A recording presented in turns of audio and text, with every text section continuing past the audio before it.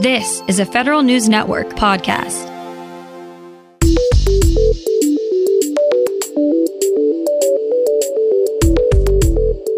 Coming up on today's Federal Newscast, D.C. area senators are concerned the administration is moving a little too fast with reopening measures. Members of Congress are also questioning whether the pandemic is actually responsible for bankrupting USCIS. And the Navy ship that was on the front lines of the coronavirus pandemic is finally back stateside. These stories and more in today's Federal Newscast.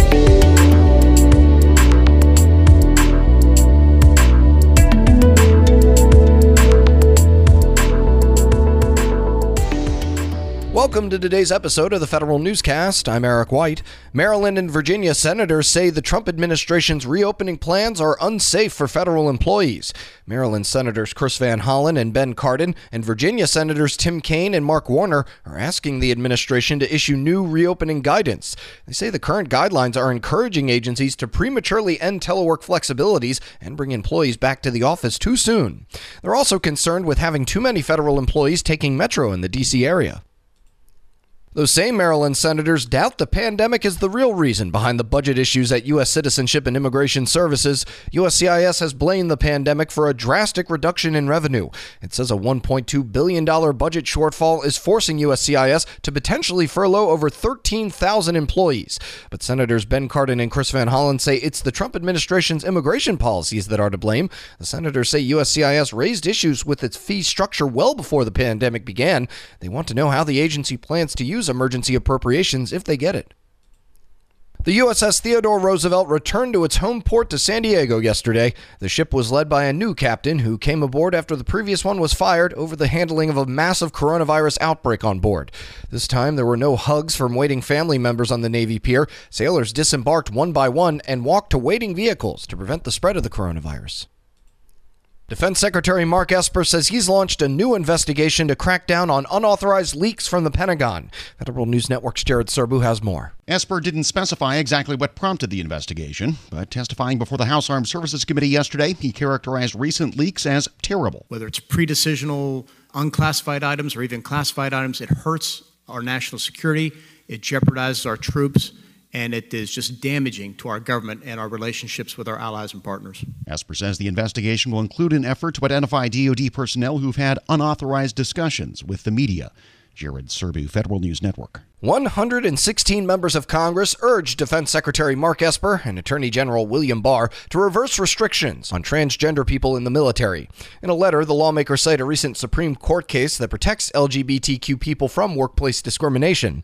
President Trump announced he wanted to ban transgender people from the military in 2017. The announcement caused transgender service members to fear for their jobs since they were allowed to serve openly at the end of the Obama administration.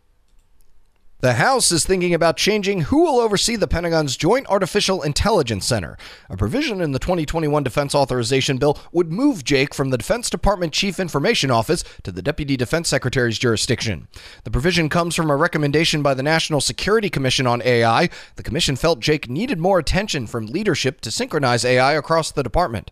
JAIC says it's having success integrating AI in many areas of the military.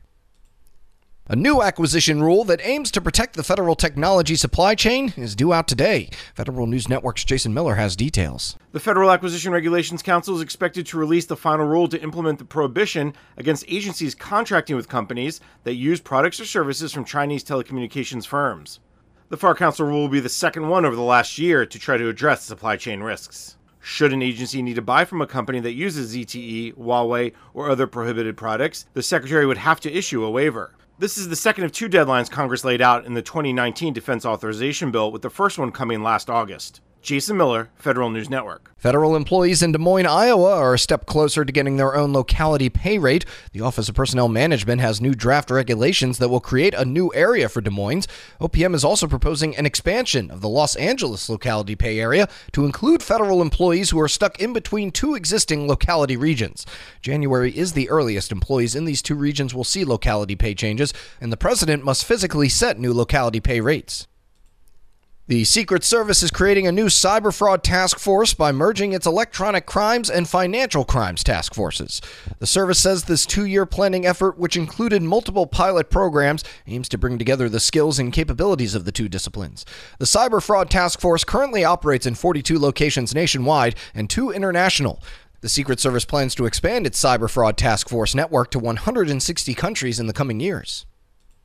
And they're not perfect, but most agencies do a decent job with the spending data they present to their inspectors general. Here's Federal News Network's Tom Temin. Those data submissions are required under the Data Act. IGs at 37 out of 51 agencies reported receiving data of higher quality, meaning error rates of 20% or better. The Government Accountability Office, looking at first quarter 2019 submissions, also found most of the agencies submitted their data on time. Still, the IGs had plenty of recommendations, including the need to establish data quality procedures and to tighten up the data submission process. I'm Tom Temin. You can find more information about these stories at federalnewsnetwork.com. Search Federal Newscast, subscribe to the Federal Newscast on Podcast One or Apple Podcasts, and stay up to date on your agency's response to the coronavirus with our coronavirus resource page. I'm Eric White.